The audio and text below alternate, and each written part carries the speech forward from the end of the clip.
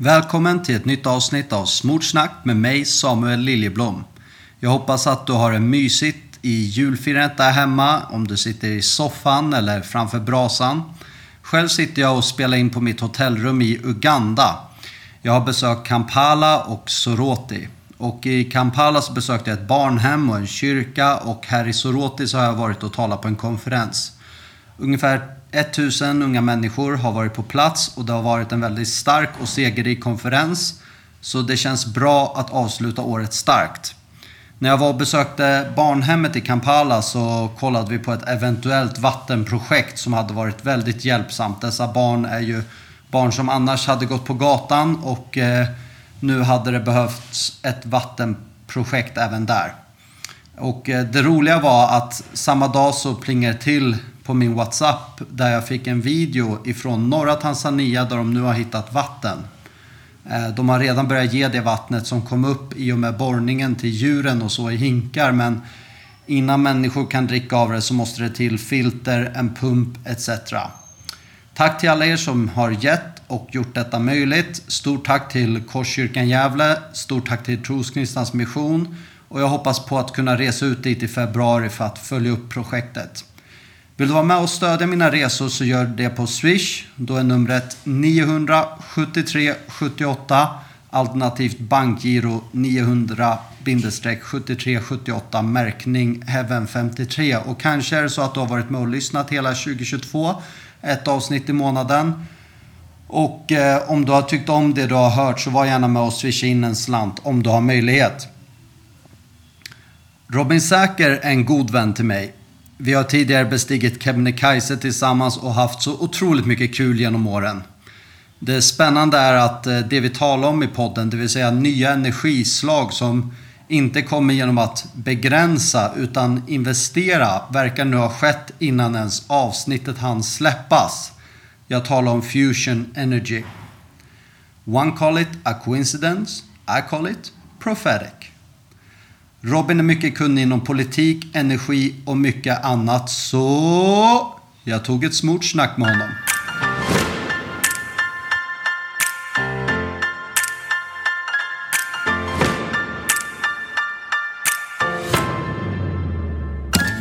Alright, då sitter vi här på hotellet. Vi var på väg till Reichstag i Berlin. Men vi blev nekade för andra gången. Vi hade varit där dag nummer 1 och försökt komma in, och då sa de nej. Det är en jättelång kö. Köp biljett eller gå och få biljett rättare sagt. Och då var vi tillbaks idag. Måndag morgon, gick upp tidigt. Tänkte fy vad bra. Då är vi först i kön. Men då var det inte att vi var först i kön till att få en biljett, utan till att boka en tid som inte stämde ihop med när vårt flyg går hem till Stockholm igen. Så tråkigt för oss på ett sätt, men samtidigt så har vi mer tid att spela in podd. Eller hur Robin? Fantastiskt. En hel helg full av museitrippar med 2 vuxna karar. Och som vi sa på vägen till riksdag, att tänk att vi inte har fått göra avkall på någonting. Nu fick vi göra det, och vad är väl en resa om man inte har lite motgång? Exakt, det kan inte bara vara flyt när 2 arbetarsöner åker till Berlin för att kultivera sig. Det måste ju någonstans ta i lite också. Så vi har varit här i helgen nu, och jag tänkte att vi ska snacka lite om resan, sammanfatta den, prata om de olika sakerna vi har sett och upplevt här, och sen eventuellt lite om valet också. Men Robin, kan du bara ge en jättesnabb presentation vem du är och vad du jobbar med och så här? Ja, men tack för att jag får vara med. Det känns stort bland de eminenta gäster du har haft hittills i podden, så att lilla jag får plats. Don't get your hopes up, kära lyssnare. Robin Säker heter jag som sagt. Råkar vara en god vän till dig, Samuel, som håller podden. Jag är 29 år gammal, bosatt i Täby.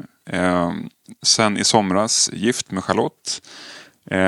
Och jobbar till vardags som gruppchef på ett teknikkonsultbolag som VA-ingenjör. Läser därtill en master på KTH i hållbar energiteknik och är fritidspolitiker. Det är väl en kort sammanfattning av mig. Superbra och ja, en härlig dude att resa med. Tack så jättemycket. Kan bara säga detsamma. Okej, vi började i fredags blir det väl? Ja, fredags och besöka Brandenburg Gate. Där den här otroliga gaten är som brukade vara fler gates. Men Berlin har ju varit så otroligt utsatt för krig. Att det här är den enda som består. Och där uppe finns ju den här också frihetsgudinnan, va? Precis. Och den var ju Napoleon. När han var här så snodde han ju den.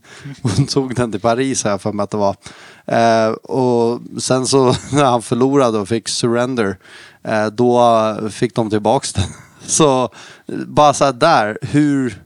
Hur fick man ner den statyn? Och det är galet. Om man läser på den här så inser man att jag tror den bronsstatyn är 6 meter hög. Och står på en stor ark som är 22 meter hög. Och då, alltså med dagens mått mätt, det är inte svårt 2022 att lyfta ner den där saken. Ta dit en byggkran. Men när det begav sig, commitment, alltså är ju ett understatement. Otroligt häftigt. Och kul att vara där också. Vi ska väl säga att nu när vi spelar in, det är 14 november nu. Så att när vi var där i förrgår så var det ju strålande sol. Vi kunde njuta av ett väldigt varmt och härligt novemberväder här i Berlin. Och verkligen känna historiens vingslag på den här platsen. Som du säger, Napoleon har ridit där igenom och gjort sitt. Hitler såklart gick igenom den estradan och finns mycket bilder kring det. Så att, precis, kommunisterna använde det som en symbol för kraft. Man hängde upp den sovjetiska flaggan där. Sen bytte man ut den mot DDR-flaggan. Och, ja, alltså det har varit liksom en symbol av makt i Europa. Den här gaten liksom. Och sen när man kommer ut, om man går igenom den så kommer man till den här långa gatan där. Jag vet inte säkert, men jag vill minnas någonstans i arkivet av alla tusentals krigsdokumentärer jag har sett att där kunde även plan lyfta under andra världskriget i värsta fall. Vill jag minnas, men det kan ha varit på en annan plats. Att det var liksom en escape route för higher up nazis att fly när Berlin bombades. Så det är en otrolig plats att vara på. Finns gott fika där och vi åt en bra frukost första morgonen. Idag var den ganska dåligt torftig. Trots att vi var på samma café så var det som att så här, de trodde inte på smör på mackan, men ja. Helt okej ändå. Helt okej kaffe där också och så här. Och sen så som sagt gick vi vidare till höger. Då kom vi till Reichstag. Hur uttalar man det? Jag kan ju så tyska. Jag läste ju spanska med dåliga resultat i högstadiet. Ja. Men jag tror det ska vara Reichstag. Men någon tysk kanske får rätta oss efter. Exakt. Det här. Nej.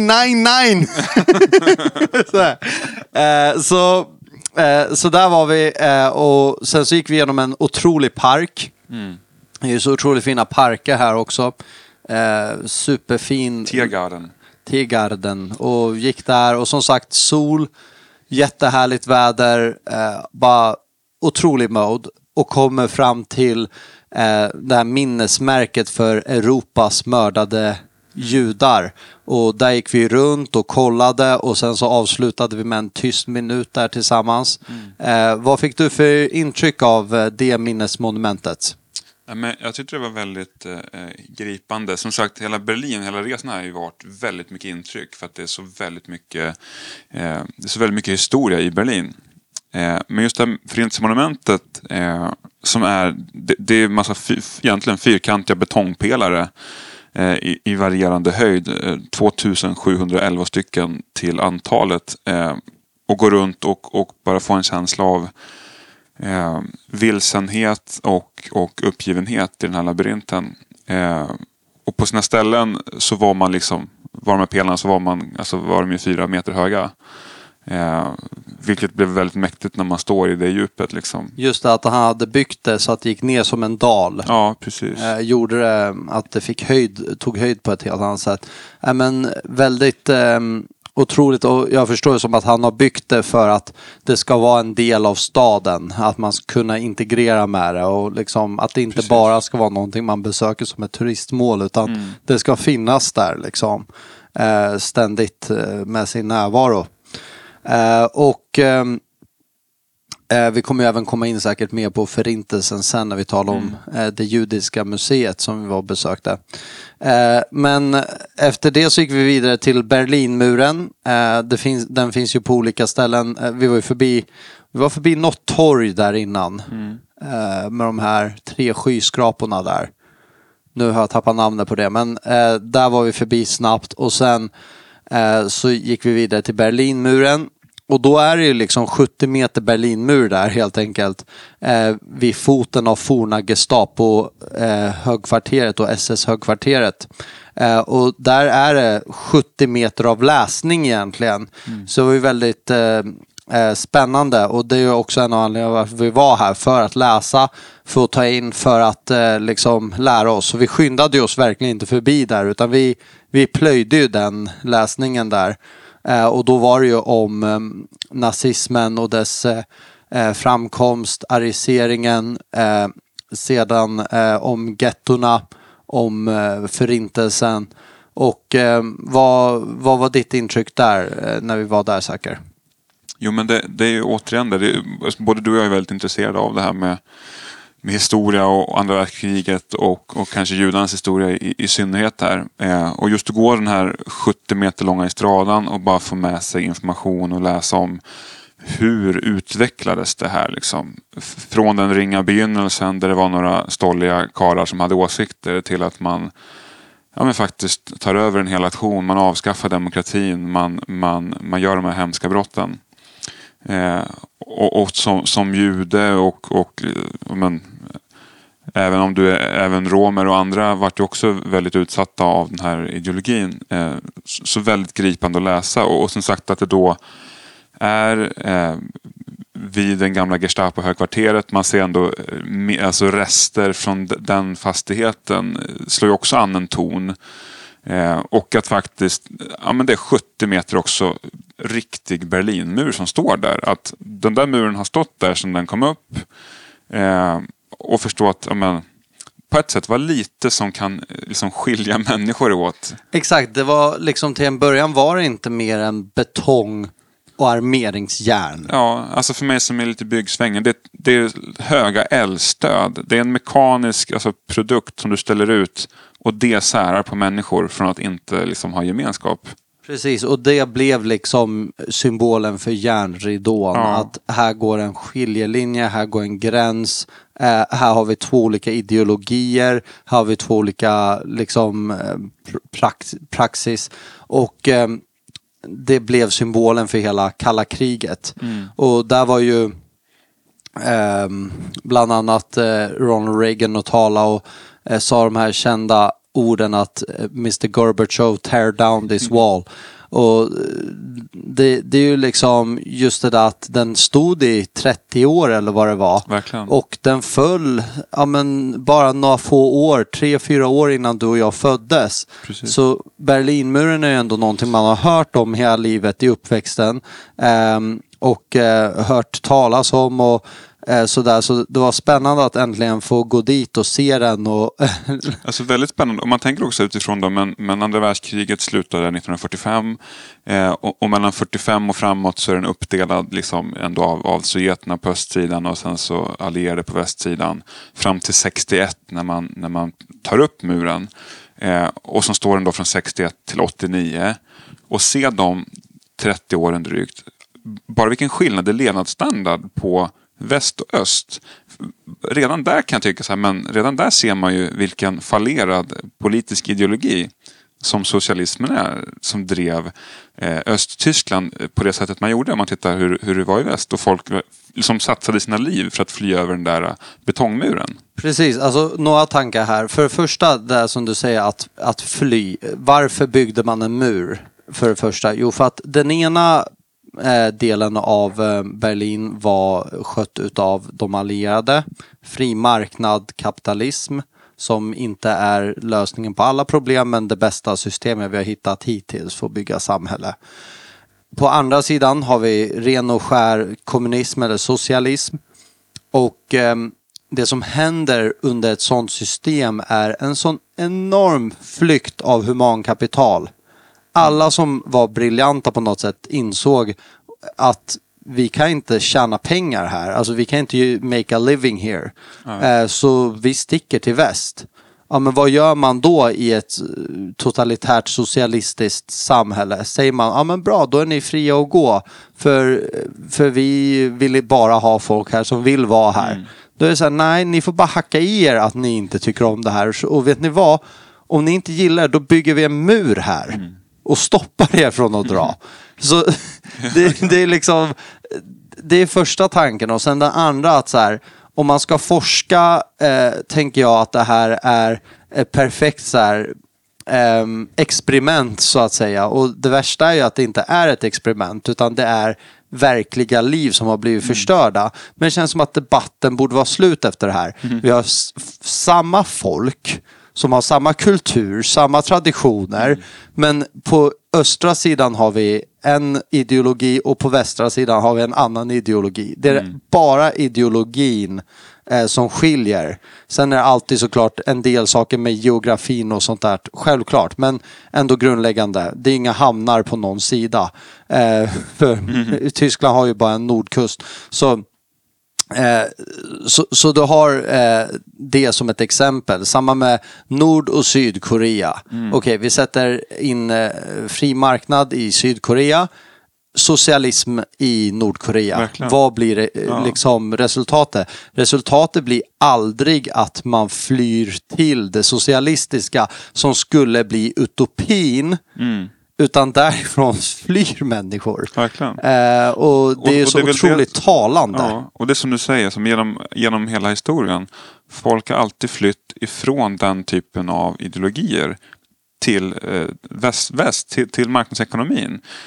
Kina, du har lilla entiteten Hongkong som var under brittiskt tektoriat och nu är det en väldig liksom, spänning där. Man ser också en extrem skillnad mellan Hongkong och resten av Kina. Du ser Taiwan, samma sak där. Man ser Japan, hur de var när de inte ville ha marknadsekonomi och den ideologin. Hur landet såg ut då. Och sen efter andra världskriget sa man, nej men vi vill nog ha det här. Och nu är det en extremt framåtdrivande nation. Och det tyckte jag också var så talande de dagarna vi varit här nu. Att efter vi var vid Berlinmuren där så gick vi vidare. Och sen så avslutade vi lördagen på Stasi-museet. Stasi då alltså östtyska säkerhetspolisen motsvarande. Där museet är inherbererat i Stasis gamla högkvarter. Så det är liksom en hel liten stadsdel med massa 60-tals så här sosse-containrar som jag vill kalla dem, alltså sådana här fyrkantiga kåkar där extremt obehagligt att gå in. Vi pratade om det när vi kom till Berlin, du och jag. Vad är känslan? Just det är nästan glömt. Vad är känslan när man kommer in i Berlin? Och du hade en känsla när vi kom in i Berlin. Jag hade en annan känsla när vi kom in i Berlin. Men just när vi kom till Stasi-museet, då fick jag en obehaglig känsla. Ja, jag kände nästan kalla kårar från ditt håll. Att så här, jag ska säga det, innan vi gjorde det så vid Berlinmuren så åt vi den godaste lunchen jag har ätit 2022. Det var en riktigt god mixtallrik av syrisk mat. Det var falafel, kebab, sallad, bönor, hummus. Det var en så otrolig maträtt. Och vi har haft sån tur med vädret. Vi satt där, kunde ta oss jackorna, satt i solen och åt en god lunch i mitten av november. Så det var fantastiskt. Laddade upp som sagt inför att besöka DDR-museet. Och dit behövde vi ta tunnelbanan. Så vi åkte ut där. Och det vi nämnde här.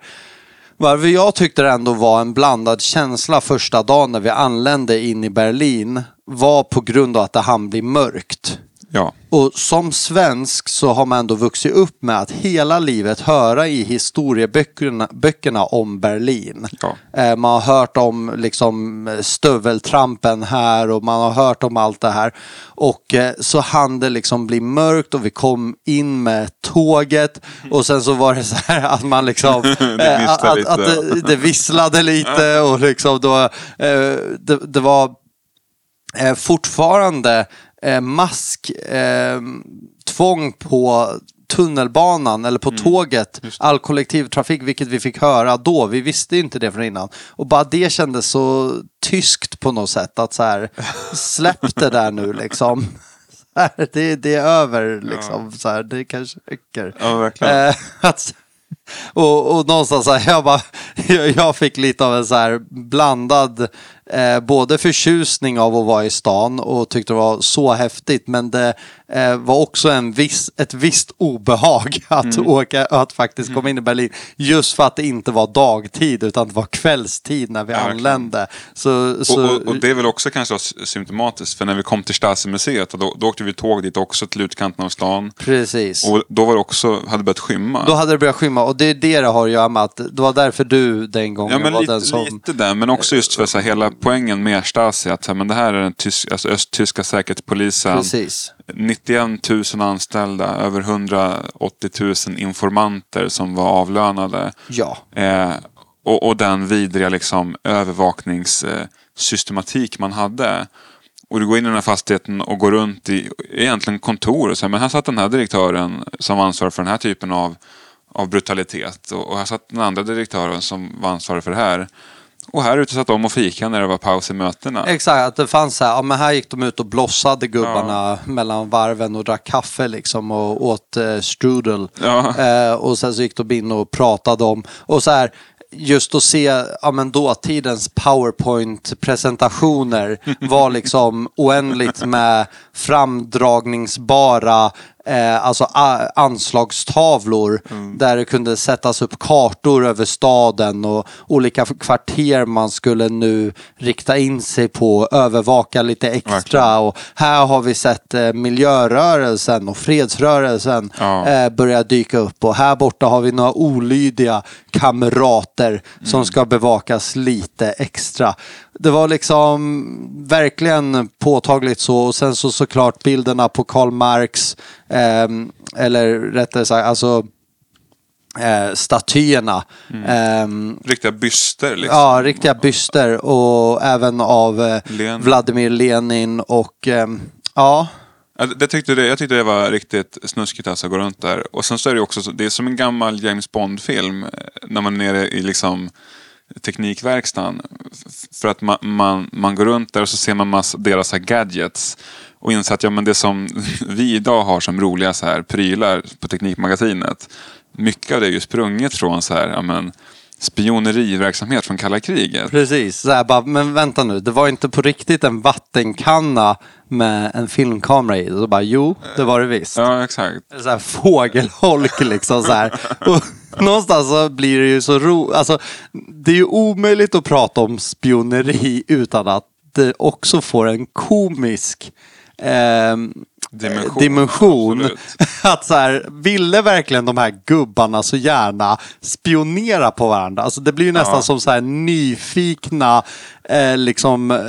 tanter som ska veta allting. Verkligen. Och ha koll på allas business. Men sen inser man att så här, information är makt, och det var det de var ute efter. Men tänk hur mycket på köpet de måste ha blivit så här skvalleraktiga, att så här, för all information de fick var ju inte hemlig information. Nej, utan det måste ju bara ha varit ganska sällan de lyckades plocka upp det, och oftast var det typ så här, ja men den personen har börjat dejta den, och du vet så här, han har målat om huset och men alltså, också så här, verkligen så här, the length that they would go to, alltså hur långt man drog det.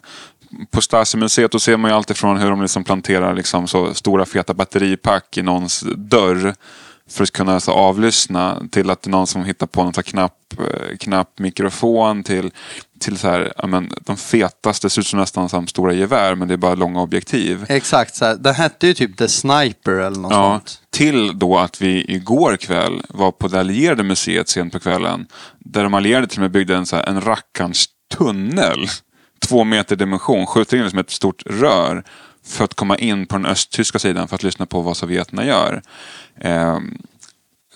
Så här, det är svårt för oss 90-talister att förstå, men jag bara säger, man blir ju nyfiken på de som levde i den här tiden under kalla kriget, liksom vad... Precis, för i vår tid hör vi mycket om cyberkrigsföring. Ja. Att den har hackat den. Men det här var ju dåtidens hackare, kan man ju säga. Alltså du lyckades tar in bland människor och samlar information. Det sker ju fortfarande idag. Det var ju nyligen den här grejen på Säpo med de här ryssarna där. Ja.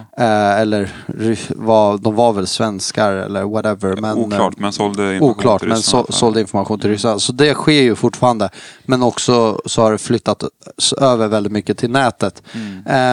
Så DDR-museet var väldigt spännande. Jag ska rätta det där, för det var Stasi på lördagen och sen så gjorde vi DDR-museet på söndag morgon. Det var 2 olika museer. Just det, förlåt. Nu sa jag fel. DDR, jag menade Stasi. Stasi-museet var väldigt spännande. Och någonting mer du tänkte på där? Nej, men jag tyckte det var häftigt och jag tror att det fanns ju fler byggnader att hinna gå kring om det inte var så att vi var lite under tidspress där på slutet. Vi ska säga det att på lördagen då vi hann med 5 olika museer och vi började med Brandenburg, vi gick till Judiska museet, vi gick till Terrormuseet, Berlinmuren och så Stasi. Så att vi har ju verkligen varit 2 vuxna dudes som har pressat museum en hel helg här. Det är det enda vi har gjort. Gått upp på morgonen, suttit och läst våra böcker och bibel. Och sen jag har tryckt 2 stycken hotellkaffe här innan jag har funkat.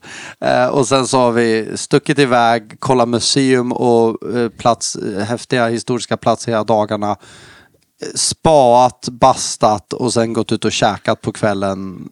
Vi har pressat varje vaken minut. Men det ska sägas då att på söndagen sen, alltså igår, så var vi då mycket på DDR-museet som ligger inne i stan bredvid Museiön här i Berlin, där man får en inblick i hur livet i DDR var, med allt från att vara med en privatperson, hur åt man, vad drack man, vad körde man för bil, vad jobbade man med, ideologi, hela grejen, hur blev man formad, och även man har byggt upp en lägenhet, en DDR-lägenhet helt enkelt. Precis, och det var det som var spännande att vi gick på Stasi-museet där, alltså under lördagen, och sen så blev det kväll och det avslutades ju med att vi såg bilder av murens fall helt enkelt. Ja. Tyska flaggor som gick upp, människor som protesterade, ett imperium som föll helt enkelt, som såklart följde med sig många tuffa tider för sovjetiska medborgare,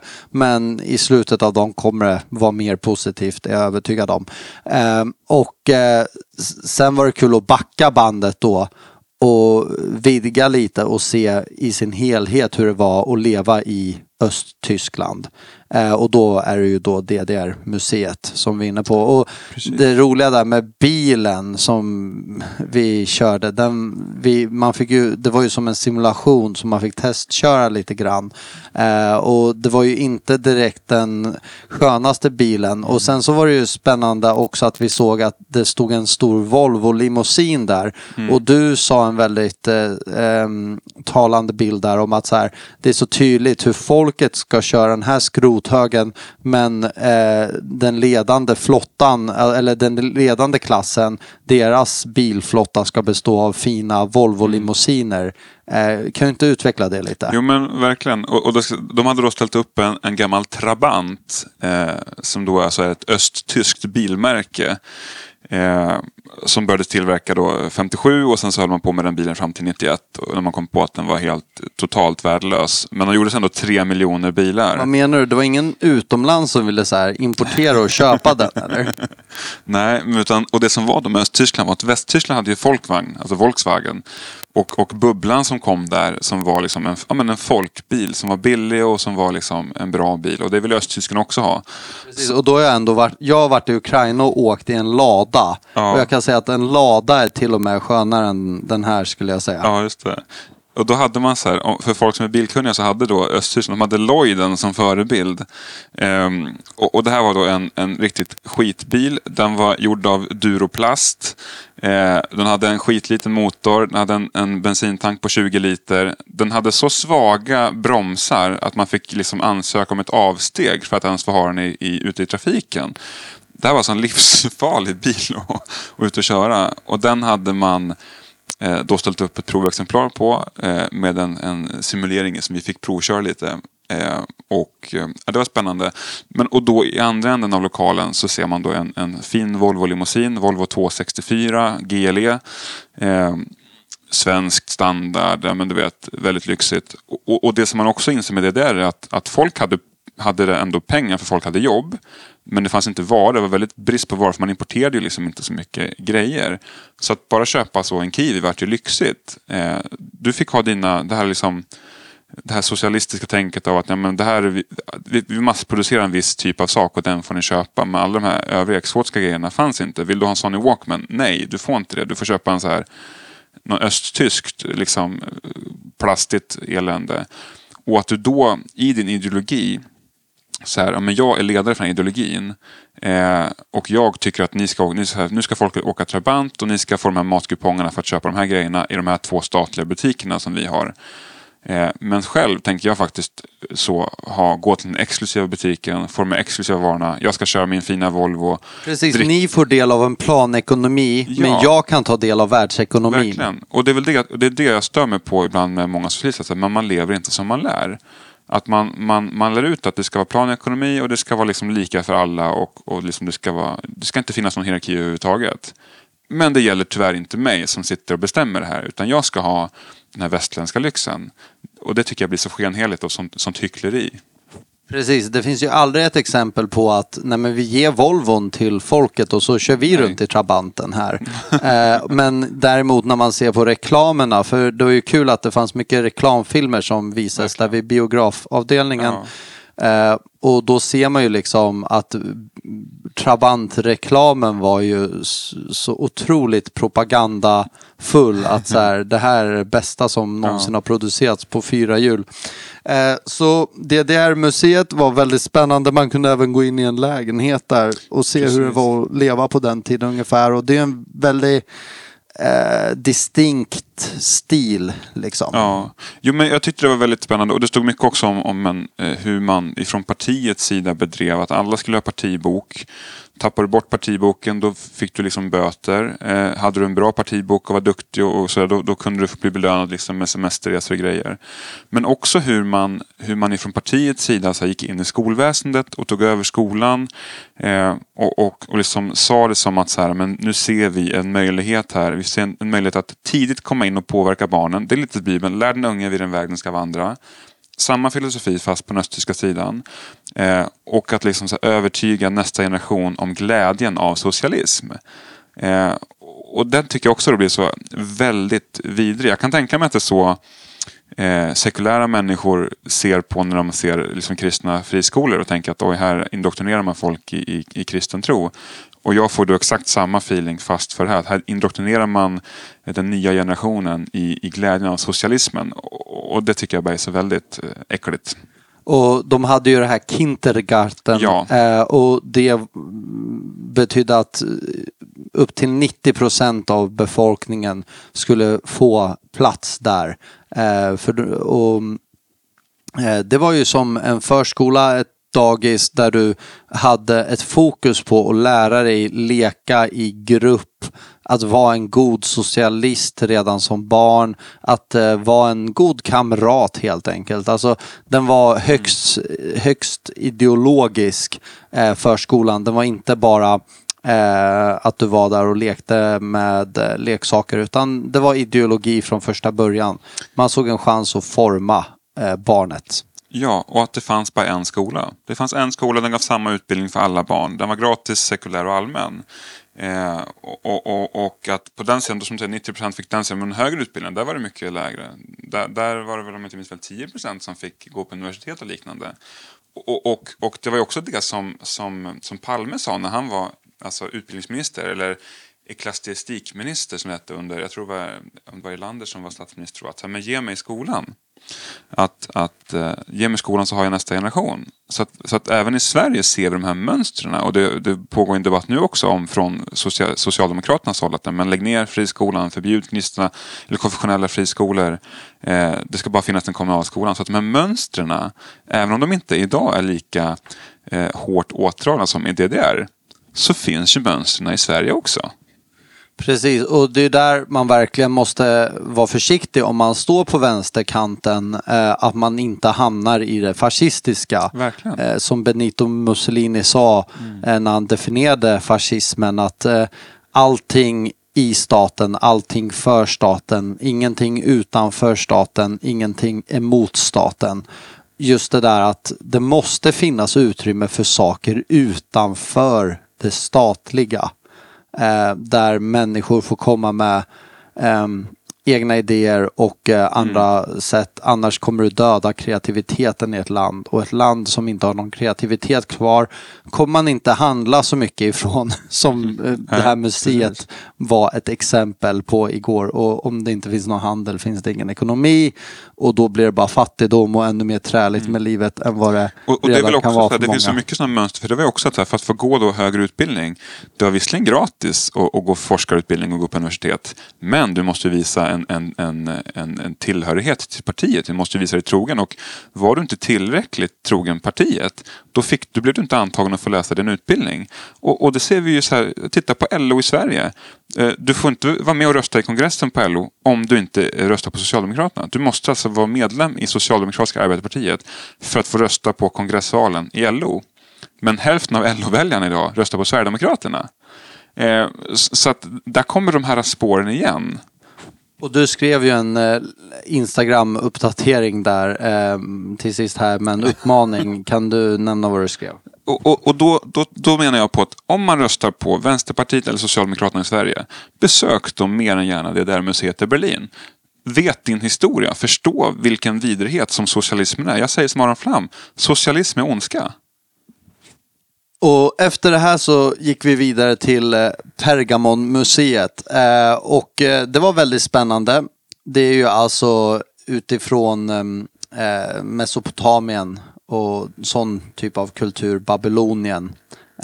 Där finns ju bland annat Zeus tempel som bland annat nämns om i Uppenbarelseboken. Där det står att jag vet vart du bor där Satan har sin tron. Så vi var och såg på det. Och det är ju otroligt att komma in i den lokalen. Man ska ju säga det att väldigt mycket är ju återskapat. Det är ju på de flesta ställen är det ju en blandning mellan riktig mosaik som de faktiskt har förhandlat till sig för det är 100 år sedan ungefär utav det ottomanska riket.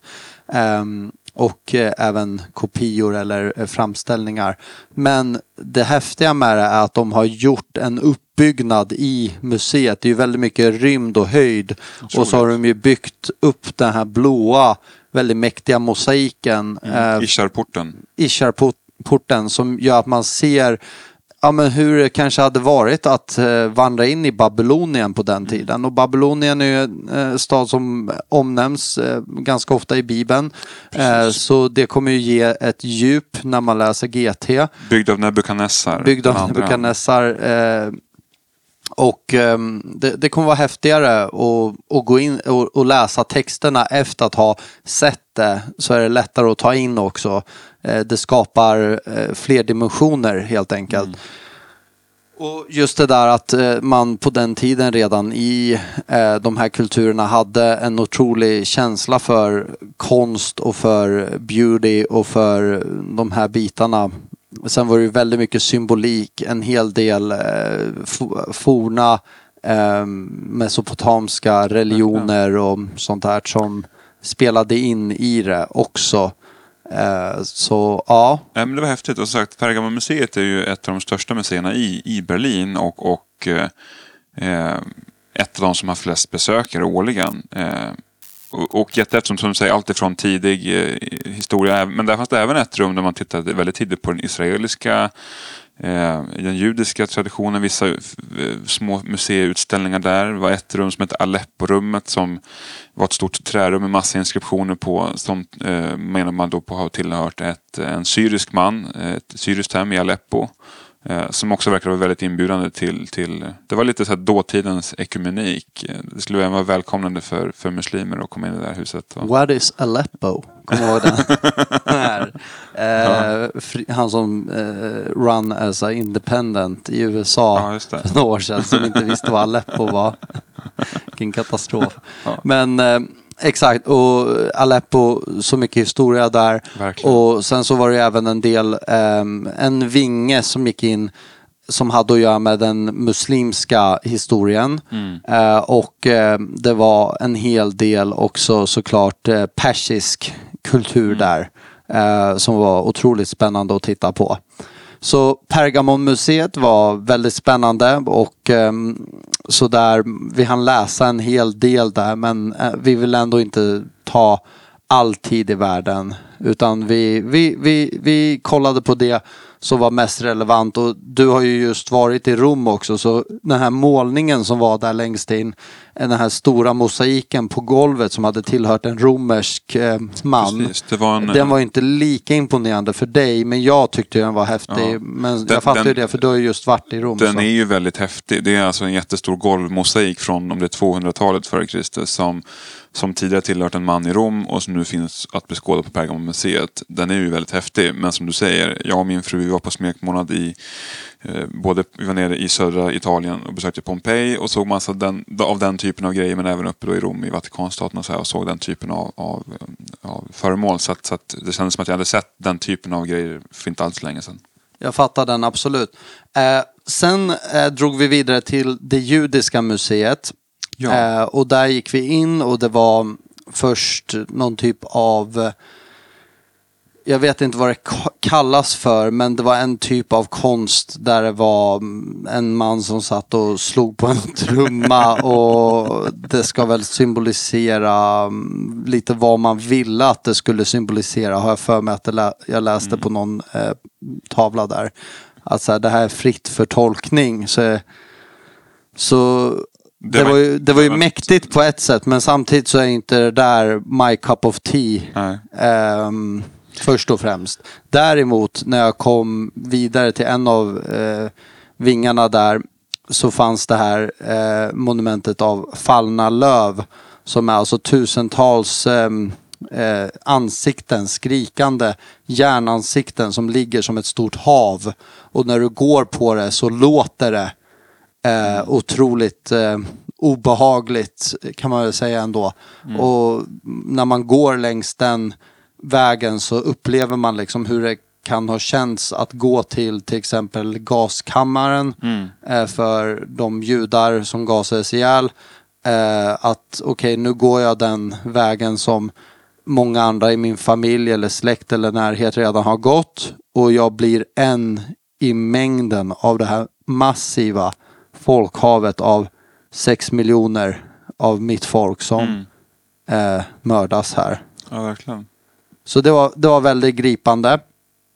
Och det var väldigt gripande i stort också att läsa om förintelsen. Man fick se det som ledde upp till det, Gina i passen. Man fick se brev som skickades till släktingar som hade hunnit ta sig till Florida, till andra platser i Amerika.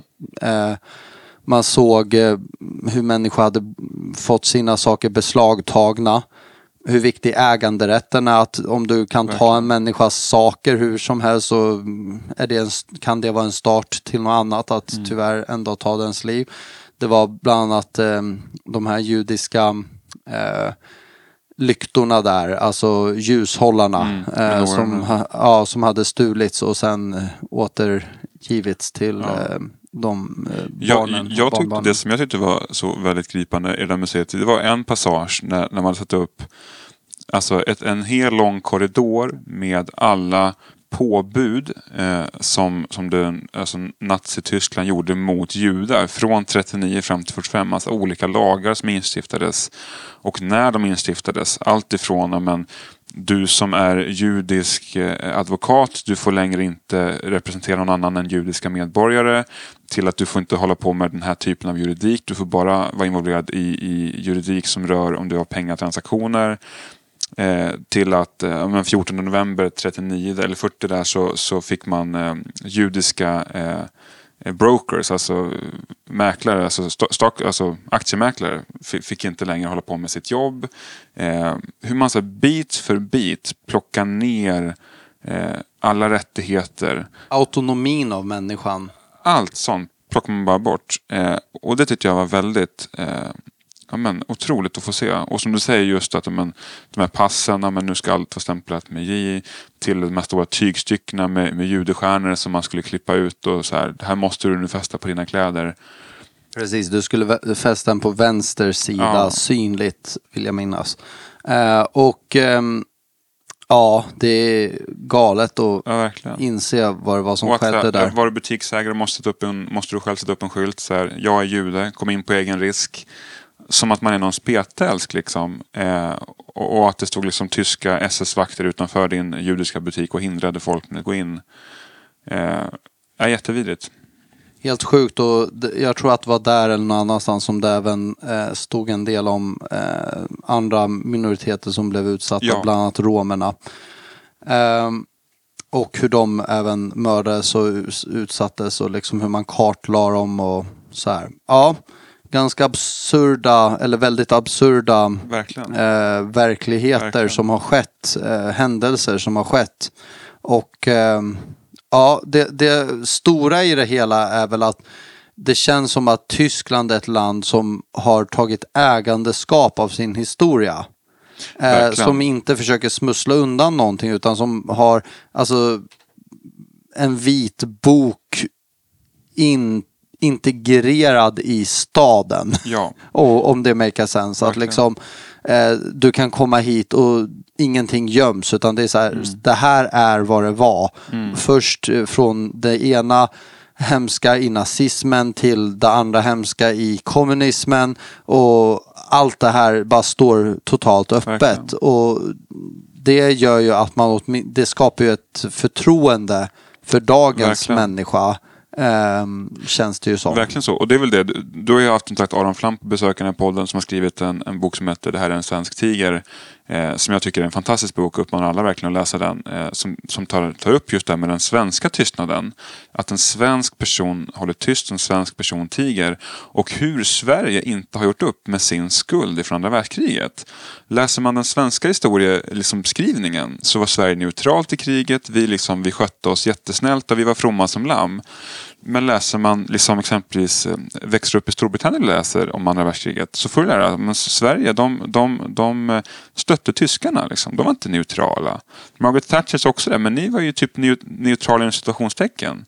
Ni hjälpte ju tyskarna, ni förlängde ju kriget. Ni lät ju dem passera fritt. Och just då att man har inte tagit ägandeskap, man har inte biktat sin synd. Och det har tyskarna gjort. Tyskarna har ju gjort extremt mycket hemskheter, men de har biktat sig. De som du säger, de är väldigt öppna med sin synd. De här har just monumenten vi var på som just handlade om andra världskriget och den judiska historien. De var ju dessutom inträdesfria. Vissa museer som går in på Pergamon-museet, då betalar man inträde och så där, och på många museer betalar man inträde. Men just på de museer som tillhör den judiska, alltså förintelsebiten, de är ju gratis för att staten faktiskt säger, men det här ska vi lära ut, det här måste vi får inte låta det här tystna. Exakt, och när man besöker Berlin här, vi valde att bo på Maritime Hotel här, väldigt centralt i Berlin, och vi har ju gått väldigt mycket och försökt plocka på street food längs vägen, ta en lunch här, någon middag där och sådär. Och det har ju druckit gott kaffe på olika ställen, och det är en otroligt härlig stad på det sättet att du kan vandra runt, du kan ta taxi och så här. Vi tog Uber 2 gånger, men i övrigt så har vi vandrat, vi har fått in väldigt många steg, vi har tagit tunnelbanan några gånger och sådär. Men det är en väldigt enkel stad att besöka. Det är inte absurda distanser mellan de olika platserna. Sen så finns det ju alltid såklart många andra platser som vi fortfarande inte har besökt som man kan göra. Men vi kände ju att vi fick med allt det vi ville. För efter det så tog vi oss ju till det allierade museet, och det var ju väldigt spännande. Vi hade 1 timme på oss där. Så det var verkligen att vi pressade in det som det sista vi gjorde igår på vår bucket list. Ja, men det var häftigt. Och där ute vid det allierade museet så står ju också nu en del av posteringen av Checkpoint Charlie. Vi var ju förbi den inne i Berlin, och det står en liten kul här och man kan titta. Men vi också tittade då på den här stora posteringen som man lyfte då när muren föll, så också en symbolik, så flyttade man bort Checkpoint Charlie, och nu står den ute vid det allierade museet. Och den platsen i sig var en av utgångsposterna för de allierade under kriget, så det är också en historisk plats, där museet. Men också väldigt spännande att få se utifrån den allierade sidan hur man bedrev arbetet under det kalla kriget och framåt då, helt enkelt. Så att jättespännande dagar här i Berlin. Verkligen, och där ute på det museet så är det ju alltid, jag får ju alltid en liten kognitiv dissonans där när det kommer till de allierade. För jag har ju aldrig varit ett stort fan av Sovjetunionen. make a sense med min finska bakgrund. Så det var ju inte ett ideologiskt beslut att gå ihop med Sovjet ifrån västvärldens sida. Nej. Det var ju rakt av ett pragmatiskt beslut. Att så här, ni är kommunister, vi är kapitalister, vi måste krossa nazisterna och så löser vi allt sen. Ja. Och jag fattar den och jag tycker att det var rätt. Men man inser ju att så här, det fanns även andra röster. Jag tror det var General Patton som sa det att så här, nej men det här kriget är inte slut. Nu fortsätter vi mot Moskva, grabbar. Ja, liksom att någonstans så krossades nazismen på ett sätt som inte kommunismen krossades. Det skedde ju för sig i Berlinmurens fall där de totalt tappade ansiktet. Ja. Men det gjorde väl att i Europa så lärde vi oss väldigt starkt den ena läxan men inte lika starkt den andra läxan och så här. Verkligen. Alltså som sagt, som vi pratade om också, Lars Ohly satt i tv-soffan och sa att jag grät när Berlinmuren föll. Ja. Så att alltså den kommunistiska ideologin är inte död på samma sätt. Sven Wollter var en jättestolt kommunist och så att liksom... Vi vill ju inte mörda dem när han pratar om kungafamiljen där och ska byta ut dem. Så fort han fick så här motargument och så bara så här, men vadå, vi vill ju inte mörda dem, vi vill bara byta ut dem. Ja. Exakt, och det var ju väldigt spännande där att se till exempel hur otroligt starka och hur otroligt mäktiga de allierade ändå var. Alltså Storbritannien, Frankrike, de hade ju förlorat under krig men de reste sig igen. USA liksom, Sovjet, alltså vilken otrolig kraft de kom in med och väldigt mycket betoning på det museet hade ju att göra med just flygplanen. Ja. Och den här flygplatsen där planen skulle lyfta och så här. Och som sagt, vi hade bara en timme på oss där. Det jag inte tyckte om där var väl att det var inte lika mycket information tillgänglig som på de andra ställena. Sen var det här gratis också att gå in. Så det är ju lite så att man får vad man betalar för. Ja. Men jag saknade lite de här informativa texterna som är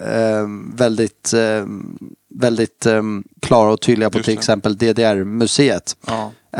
Men det var bra och det var häftiga saker där. Den här stora tunneln som du nämnde innan finns där att kolla på och se att där hade de lagt i den och så finns det även bilder på när de Caterpillars eller vad det är gräver upp den och liksom fraktar bort den dit. Ja. Det var jättehäftigt. Jag fastnade. Det var en videosnutt med man intervjuade en gammal amerikansk pilot som pratade om hur så det var liksom en grej där de släppte ner små parachutes med godis som man liksom när man kom in för landning på den västra sidan passerade över Östtyskland och då liksom vart en grej, framförallt om en pilot som släppte ner en massa små fallskärmar med just godis till de östtyska barnen.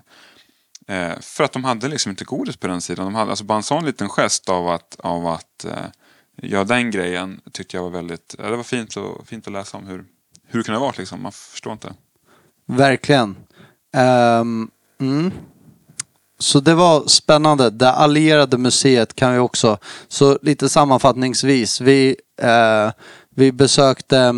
Först och främst Brandenburg Gate, vi besökte Berlinmuren, vi besökte monumentet för mördade judarna i Europa, vi besökte Stasi-museet, DDR-museet, Pergamon, det judiska museet, det allierade och det var en härlig stad som sagt, ganska rökigt i taxibilarna och så här och på andra platser, men i det stora hela väldigt bra och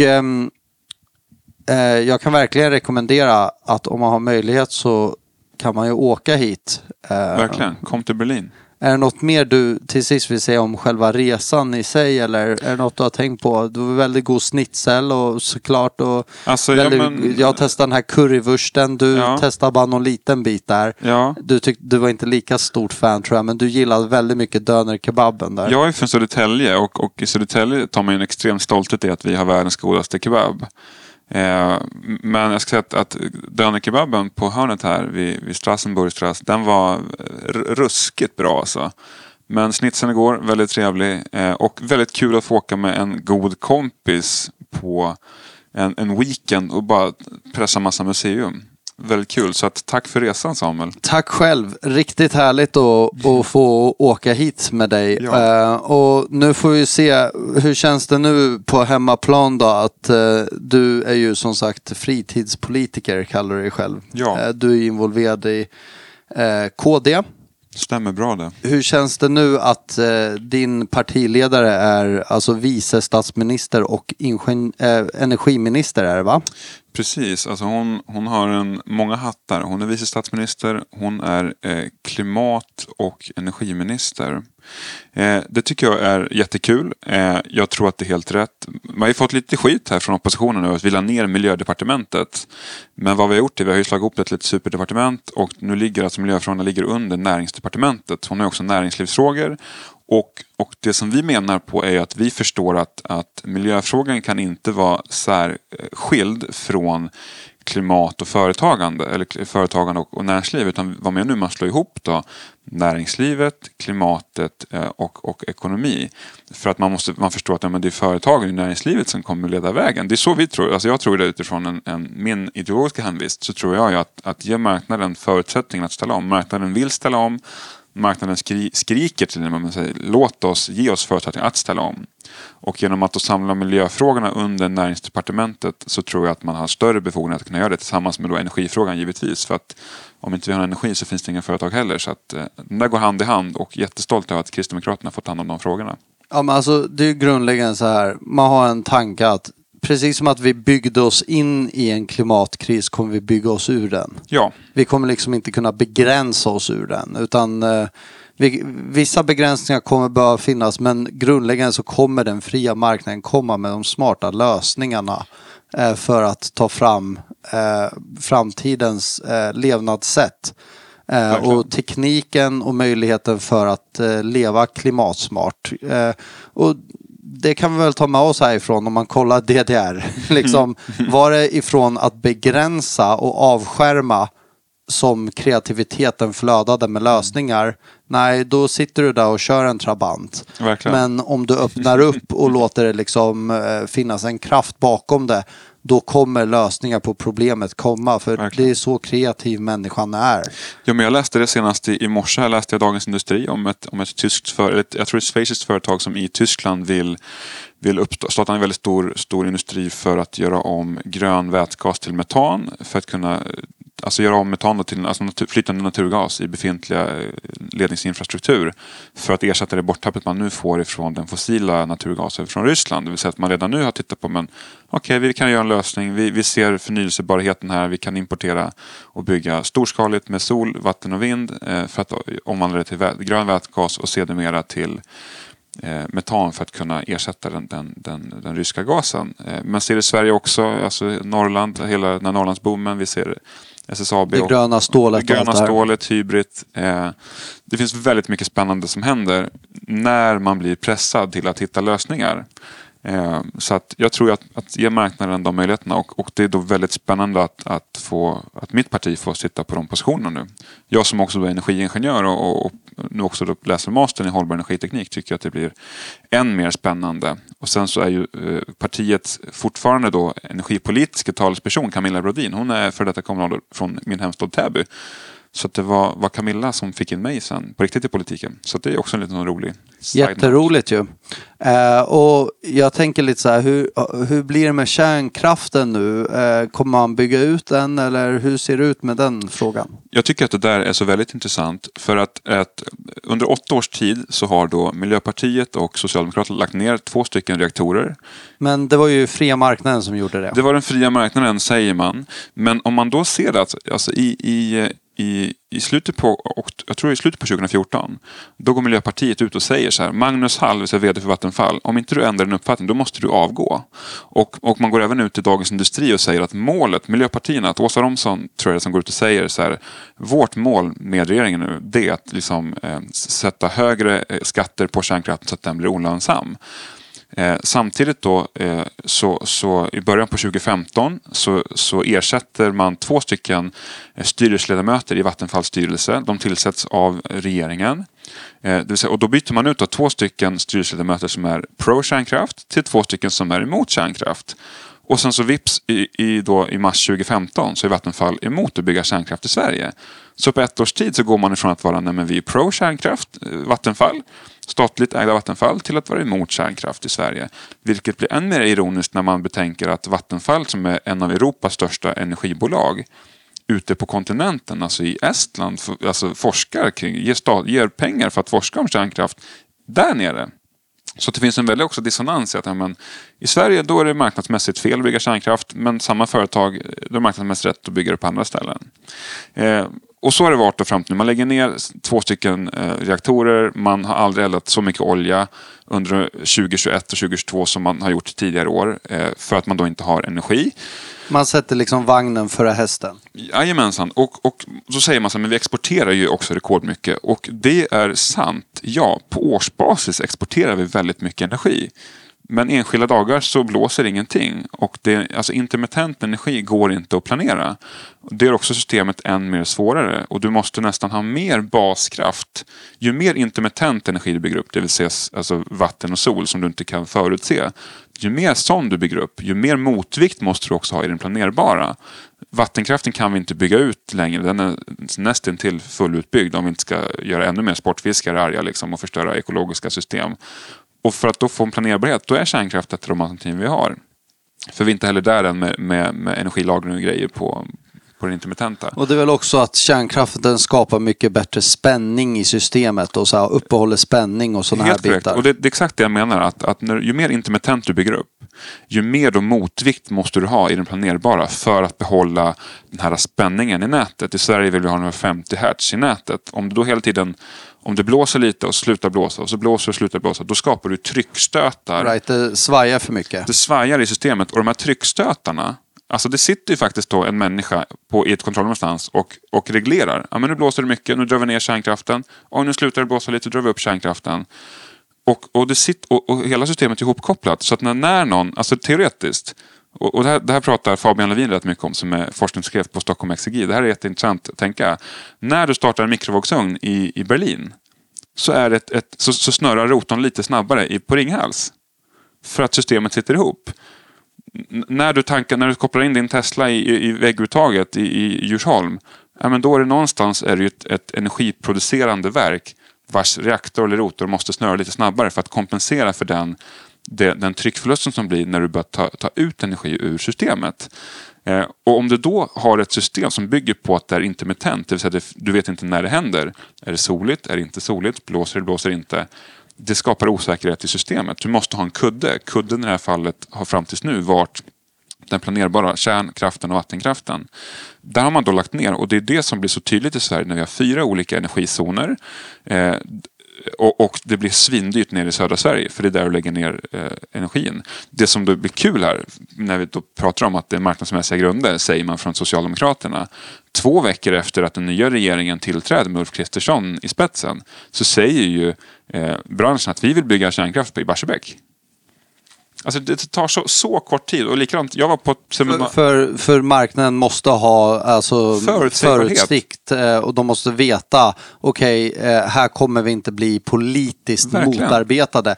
Alltså det bästa är ju att du har politisk vind i ryggen, men till och med att företag bara vet att jag inte är politiskt motarbetad gör att de direkt hugger på chansen att bygga. Så givetvis är det så att så fort du om politiken i Sverige säger att vi ska aldrig bygga kärnkraft, vi ska förbjuda kärnkraft, det ska inte finnas vår energimix, vi lägger ner kärnkraften.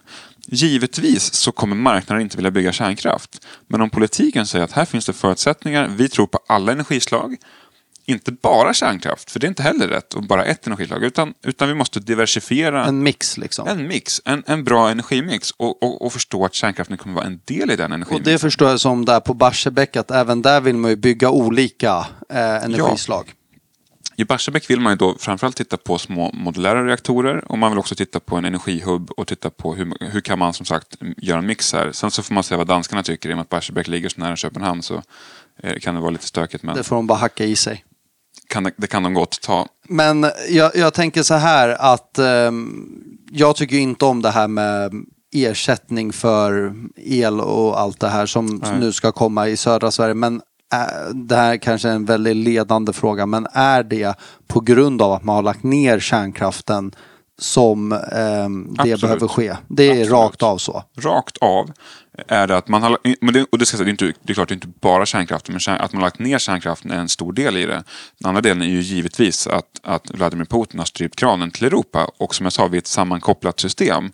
Så att om det är väldigt dyr energi i Tyskland så blir det väldigt dyr energi i södra Sverige. Och om det dessutom då inte råkar blåsa på Jylland där det finns mycket vindkraft, men då blir det rätt dyrt. Så att det är en direkt konsekvens. Och det menar man på, hade man vissa då, det är ju svårt att räkna på, det får man väl säga att kanske någorlunda spekulativt. Men de som har räknat på det, om vi hade haft igång Ringhals 1 och 2, hur hade priset sett ut då?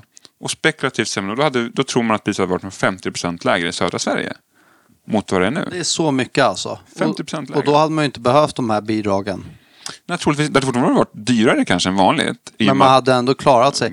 För det negativa med de här bidragen är ju att det kommer ju att vissa använder mer energi. Och, alltså det finns helt enkelt en anledning varför högern egentligen ideologiskt inte har sin hemvist i att dela ut sådana här bidrag. Speciellt i tid av inflation så är ju tanken att när människor har mer pengar spenderar de mer pengar. Verkligen. Och inflationen försvinner genom att strypa människors handlande. Så tror du att det här är någonting som en engångsföreteelse, eller kommer det vara så tills att den nya energimixen och kärnkraften står på plats? Eller jag tror så här, det som är tragiskt att vakna upp till, det är ju insikten i att man tar ett beslut att stänga ner kärnkraften. Det går på en väldigt kort period. Man klubbar det i riksdagen, pang, vi lägger ner. Nu har man börjat avveckla. Nu tar det tar lång tid att bygga upp igen. Så att det är inte ett irreversibelt beslut, men så nästintill, för det tar så extremt lång tid. Jag har pratat lite med det här om det här just med Camilla och pratar om så här, men kan vi inte bara ta ett nytt beslut där? Vi kommer till makten fort, vi tar ett nytt beslut, vi återstartar. Nej, rent juridiskt och så som liksom det är uppbyggt så tar det längre tid att få igenom tillståndsprocess att starta upp de befintliga än vad det tar att bygga nya. Och bygga nya det tar lång tid, för det är rigorös säkerhet, och så ska det vara. Det här är inte någonting man bara så här extreme home makeover slänger upp på 7 dagar. Pratar vi typ 4-8 år? Eller? 4-8 år, kanske 8-10 för ett stort fullskaligt kraftverk som, alltså tittar du på Oskarshamnsverket exempelvis, O1. Det är ju ett av världens största kärnkraftverk, jag tror 1400 megawatt som den kan pytsa ut, och sånt kan skulle ta 10 år att bygga, men det är inte ogörbart. Det finns ju de här små också. De små modulära reaktorerna, SMR-reaktorer som är blykylda.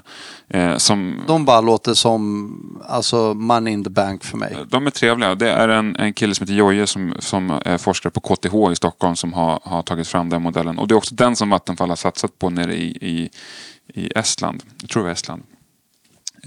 Men det kommer ta tid, och därför tror jag inte att det här är en engångsföreteelse, för att det kommer vara, alltså jag tror det är 7 svåra år. Alltså vilken kapitalförstörelse. Och just det här att samma sak när Reinfeldt tillträdde, det är alltid att liksom Moderaterna och och nu höll jag på att säga de allierade, alliansen och det som nu är det nya Tidöavtalet får ta vid när det är tuffa tider. Och det är kul, eller kul, det är inte kul, det är tragiskt. Men så var det 91 också när Bildt tillträdde. Jaha, ja just det. Alltså så under tiden, både när Bildt trädde så var det liksom den här 500% räntan och extremt, man var tvungen liksom släppa kronan. När Reinfeldt tillträdde 2007-2008 där. Och så nu 2022 när Ulf Kristersson tillträdde så är det lågkonjunkturer. Och det kan man väl, jag kan inte tycka att, ja det är ju, jag känner mig ju liksom mer trygg med att det är en moderat finansminister. Men jag tycker att det är det blev orättvist. Det var ju inte ett roligt besked som Elisabeth Svantesson fick ge. Man märkte ju det att det är väldigt vuxet. Det är ansvarsfullt, det kommer mota inflation, det är ett sparpaket på ett sätt. Men det är ju klart, det hade varit roligare för henne att kunna gå ut och säga att det här vi lovade dem att sänka bensinskatten mycket och sånt här, det händer nu. Men, och det där är väl också en grej som så här, som en så här insikt igen. Man tänker att det är bara att vi kommer till makten, klubbar att vi sänker bensinen med 10 spänn, så det är gjort. Men de förstår att nej, men så är det inte. Alltså politik tar tid och vissa beslut tar tid. Det man vill göra med bensinen, man vill ju sänka reduktionsplikten ner till EU-nivån. Det vill säga att idag har vi 30% inblandning. Man vill ta ner den till om det nu ska jag inte säga en siffra för jag har inte dem i huvudet. Men man vill i alla fall ta ner reduktionsplikten till EU-nivå. Och då måste du gå ner till EU och förhandla det och säga hej, får vi göra det här? Du får inte bara ta det beslutet själv, utan du måste ner och förhandla. Och det kan ta 2 års tid. Även fast att den är högre än EU-nivån med inblandning just nu? Ja. Så du måste ner och liksom förhandla den med... Så då är det Bryssel som gäller liksom? Det är ner till Bryssel och den härvan och det är inte en helt lätt process liksom, och det tar tid. Och det tror jag så här... Antingen så var man då från politiskt håll och kanske framförallt från SD och även KD var också med den här, men SD var de som kanske hårdast drev, alltså vi ska sänka 10 kronor liksom, och det ska göras liksom dagen efter valet. Antingen var man i och tänkte att det här går att göra, eller så var det att man så här medvetet visste att det här kommer ta tid, men det här, vi måste säga så här till väljarna för att få regeringsskiftet. Och det där är ju sånt som man har sett alltså många gånger, att det är ganska lätt att sitta i opposition, det krävs mer visdom och så här att styra. Ja. Så nu blir det spännande att se hur man styr och det kommer ju aldrig bli en utopi. Ja. Allt är ju bara en avvägning av olika förslag och så länge man får det skäligt så ska man ju vara nöjd med det, och att om man har det sämre så ska det åtminstone inte ha att göra med onödiga beslut som kanske har en god intention men utfallet blir något totalt annat. Jag tycker så att det finns gott och ont i alla budgetar, och man måste också inse att när det är flera partier som lägger en budget så kommer det finnas kompromisser i den. Vissa kommer kompromissa mer än andra. Och jag tycker som Timbro gick ut och sa att det här ser ut som en sossebudget och var jättemissnöjda. Vissa delar kan jag kan tycka så här, plastpåseskatten, varför försvann inte den? Jag tycker den kassskatt, den ska vara bort liksom. Men okej, den kommer inte nu. Likadant ISK-skatten, den vart ingen sänkning. Man höjde väl tobak och alkoholskatten? Jag tycker den är jättebra. Varför gör man det liksom? Som kristdemokrat tycker jag det är helt rätt att höja tobaks- och alkoholskatten. Och det tycker jag också våra nya... För folkhälsans skull, eller? För folkhälsans skull och för att den har legat still sedan 2017. Man har inte höjt den så att i reella termer, sedan 2017 har du haft en inflationstakt som har tickat på. Men du har inte höjt skatten på tobak och alkohol. Så indirekt har du haft en skatteminskning på tobak och alkohol. Och då är det så här, men pratar jag med mina vänner i KDU så har jag liksom vänner som tycker vad kastat att partiet eller att man nu höjer tobaksskatten. Jag som kristdemokrat, jag är jättestolt över att man nu höjer tobaks- och alkoholskatten. Jag tycker det är helt rätt. Framförallt i den tiden vi går i. Edvard Blom, den gode mannen, gick ut och sa att det är lätt att beskatta saker som vi tycker är kul. Låt oss ha roligt liksom och köpa alkohol. Jag tycker nej, i den tiden vi går in i nu så ska vi inte fokusera på att liksom köpa tobak och alkohol och ha bananlikör och allt vad det kan vara, ha kul. Utan vi går in i ett allvarligt läge. Där måste man prioritera vuxet. Och där bröt den gode kristdemokraten in. Det var väldigt tydligt där. Så jag tycker att det är jättebra. Jag tycker också att det är... Man sänker ändå skatten vid bensin med 1 krona vid pump. Det är vad man kan göra liksom. Där tycker jag man borde ha tagit in mer. Bara för att så här... Jag fattar att det inte är så lätt, men jag fattar att man måste bespara. Men just eftersom att där har man varit så otroligt tydlig från alla håll att det kändes lite väl klent. Nej, men jag fattar den. Och då menar jag alltså 1 krona vid pump, det kostar staten 7 miljarder. Så det är liksom en av de största kostnadsminskningarna man gör. Jag tycker personligen att så här... Det kostar ju mig jättemycket varje gång. Ja, så kan man ju också se det. Jag kan ju personligen då vara en sån som en tråkig borgare som tycker att ändå bensinpriset eller drivmedelspriset är en av de tydligare punktskatterna vi har för att faktiskt minska utsläppen i Sverige, även om de svenska utsläppen är små. Så jag är per se inte emot ett högt drivmedelspris, även om jag då kan tycka att i ett läge som är nu så by all means, sänk 1 krona. Men 7 miljarder i den kostnaden hade man kunnat gjort den skatteminskningen någon annanstans. Det man säkert kan ha gjort. Jag tänker på de som bor ute på landsbygden och sånt där bilen är otroligt viktig. Och där känns det ju som att KD tog ju en drive där ute på landsbygden. Jag tror Ebba var ute där och klädde sig i grönt. Och... Vi pratar om hjärtlandet. Ja, men exakt. Och då känns det lite illa Absolut. med en krona. Liksom. Ja, men det som är med hela den grejen, den slår ju lika. Så att oavsett om jag som bor mitt inne i Stockholm och har jättestor tillgång till kollektivtrafik, jag får ju också en krona skatteminskning på min bensin. Så att jag menar bara så här, det hade säkert funnits andra möjligheter att kompensera de som bor på landsbygd. Så är det. Att sänka drivmedelspriset. Men jag tycker att det är jättebra att man tar bort bonus-malus. Den skriker Miljöpartiet och gråter krokodiltårar över. Förklara den snabbt då. Bonus-malus är alltså att du får en miljöbonus när du köper en miljöbil. Så köper du en Tesla för 700 000, då får du 70 000 tillbaks i bonus. Och den tog man nu bort. Och det tycker jag är en jättebra sak. För den har också så här, det har varit en kostnad som har stuckit iväg för staten. Från att... Och det där är ju rakt av en klassfråga också. Ja, men verkligen. Jag fattar inte att de som ska vara liksom så otroligt inriktade på klass på vänsterhållet inte fattar att det där är ju en klassbonus för borgarklassen. Ja. För det är ju de som köper Teslor. Ja, men det är det jag menar. Om du Jag har inget emot det, men då kan ju de köpa den ändå. För de kommer ju inte vilja köpa en Tesla i första hand bara för att det är batteridrivet, utan också för att det är en bra bil. Ja. Och det är liksom det är en symbol för framgång. Och det är väl också det som är liksom hela pengen här. Att man menar också då från alliansen eller den nya regeringens håll att har du råd att köpa en bil för 700 000, då har du också råd att köpa den utan att få den här liksom bonusen på 70 000 som dessutom man märker sist då när bonusmålet infördes. Hur många liksom Teslor som såldes över till Norge. Du köper din Tesla, får din bonus, säljer bilen till Norge för lite billigare pengar. Easy money. Easy money. Och liksom det strömmar ju in på bilhallarna nu. Människor som ville i sista minut köpa en. Och det är okej, men nu får man pröjsa för det. Precis som men jag är så här, vill du ha en miljöbil? Köp en gammal Volvo 244. Det är en miljöbil. Den har liksom betalat sitt klimatavtryck. Hur menar du då? Jag menar så här, och där finns det studier som pekar på att det bästa du kan göra för klimatet är inte köpa en sprillans ny Tesla, utan att faktiskt köpa en gammal hederlig bil, kör den tills den går sönder.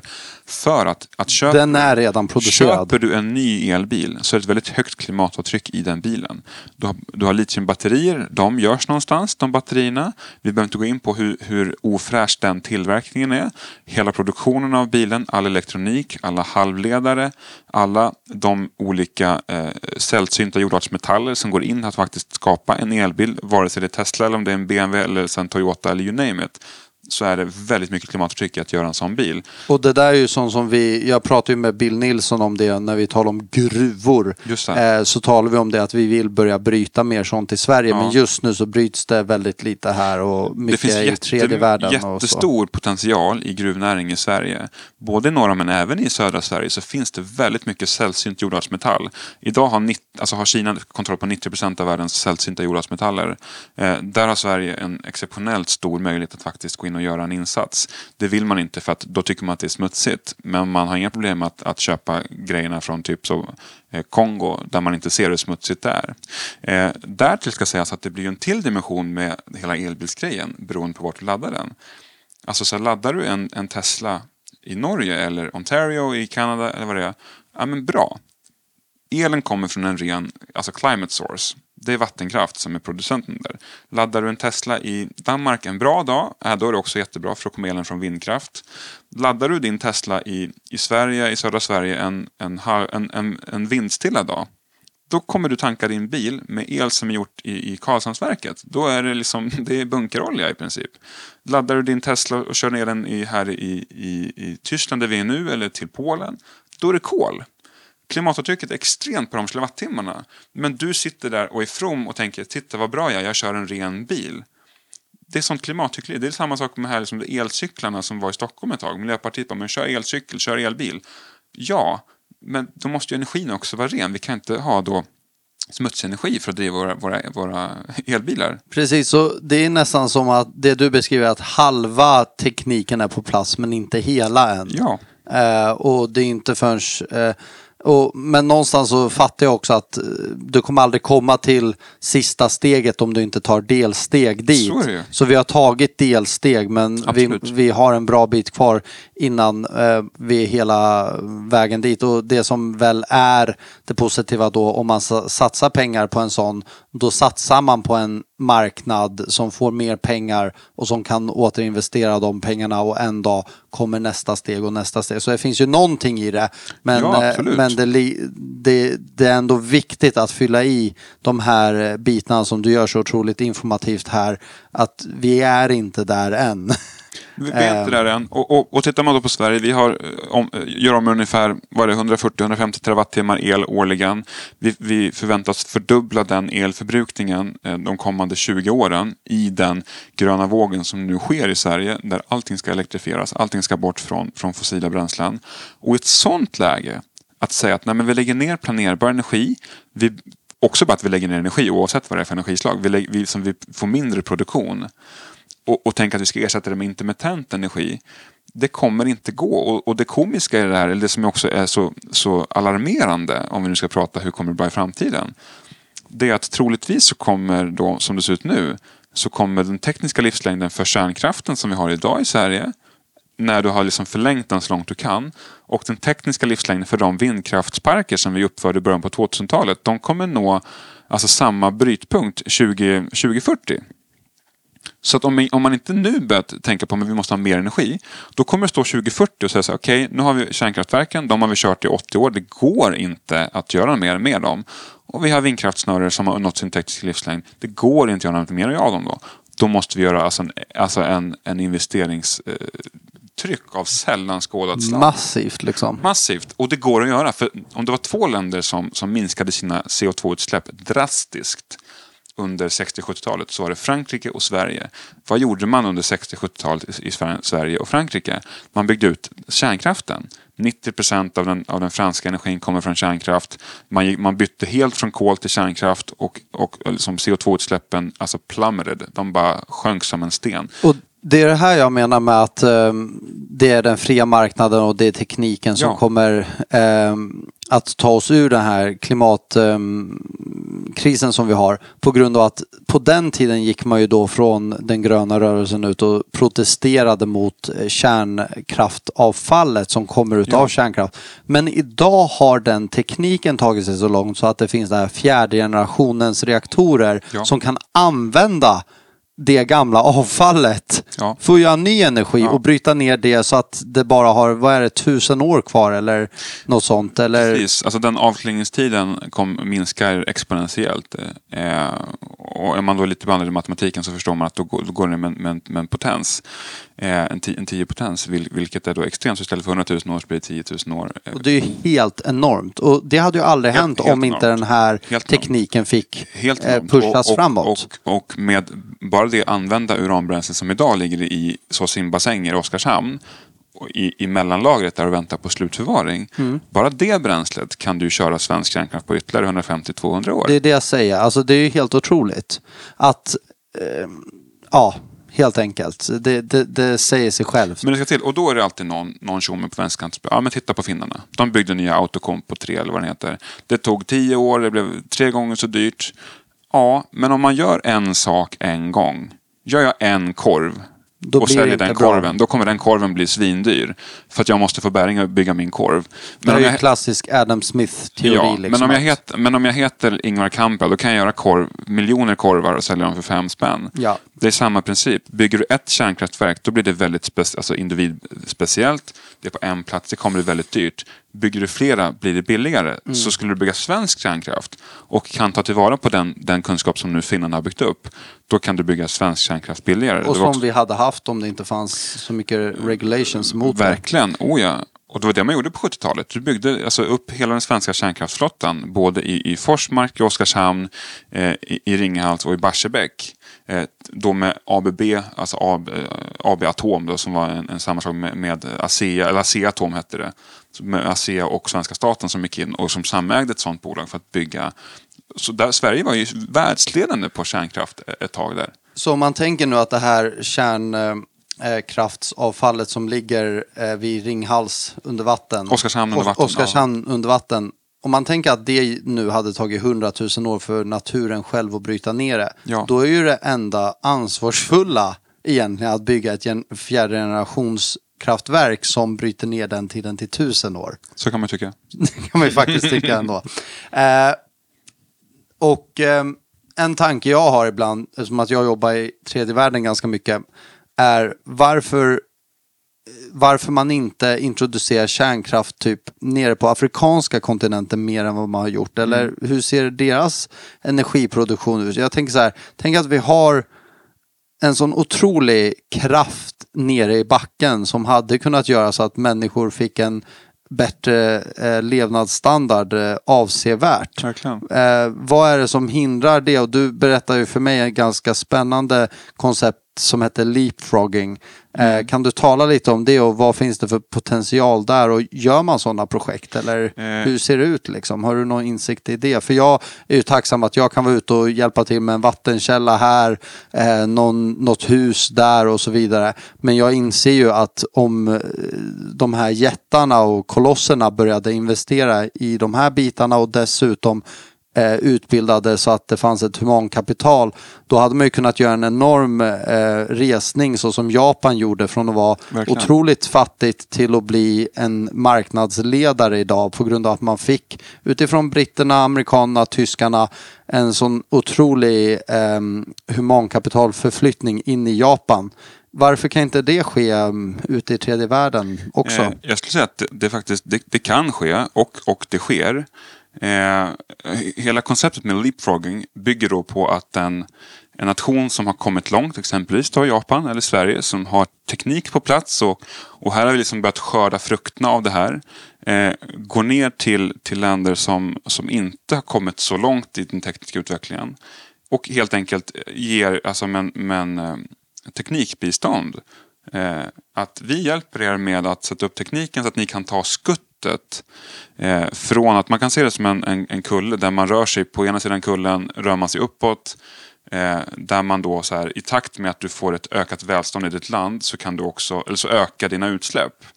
Så har det varit historiskt, att i takt med att du ökar välståndet så ökar utsläppen för att du får mer industri och ditt och datt.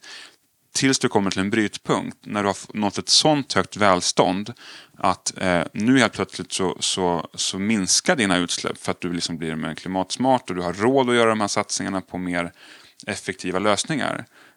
Och det är många länder, framförallt överländer, som ligger på liksom fel sida av den här grafen där man fortfarande ökar sina utsläpp i takt med att man ökar sitt välstånd. Och någonstans måste man då ställa sig frågan så här, två val. Antingen får vi säga åt alla u-länder så här, nej men vänta, ni får inte öka ert välstånd. Ni måste vara kvar där ni är i ert välstånd, ni får inte liksom progress. Eller så får man säga att nej men så får ni progress men vi måste minska utsläppen. Och då kommer leapfroggingen och säger men vi har tekniken för att minska utsläppen för vi har kommit så pass långt. Och vi kan vara behjälpliga med att hjälpa er med det helt enkelt. Och det gör faktiskt Japan, de hjälper en hel del i den asiatiska regionen men de är också nere i Afrika och hjälper till med viss leapfrogging. Och sätta sig in i exakt hur det funkar är lite halvklurigt och sätta sig in. Och det kanske vi inte måste göra nu för jag vet att det kommer också igång ett brandlarm här om 10 minuter kanske. Så jag vet inte hur lång tid vi kan hålla på. Just det, de skulle testa brandlarmet här på hotellet idag. Men jag tror vi har en liten stund kvar. Men ändå ett väldigt spännande koncept. Just det här. Poängen bygger i alla fall på att ta de lågt hängande frukterna. Att hur mycket CO2-utsläpp kan du minska med X kronor om du satsar dem i Sverige kontra om du satsar dem i, vad vet jag, säg då Tanzania eller Kenya där du och jag har varit en del och härjat liksom. Så det är ett spännande koncept. Verkligen. Robin Zacher, tack för den här resan och tack att du var med i Smorsnack. Stort tack.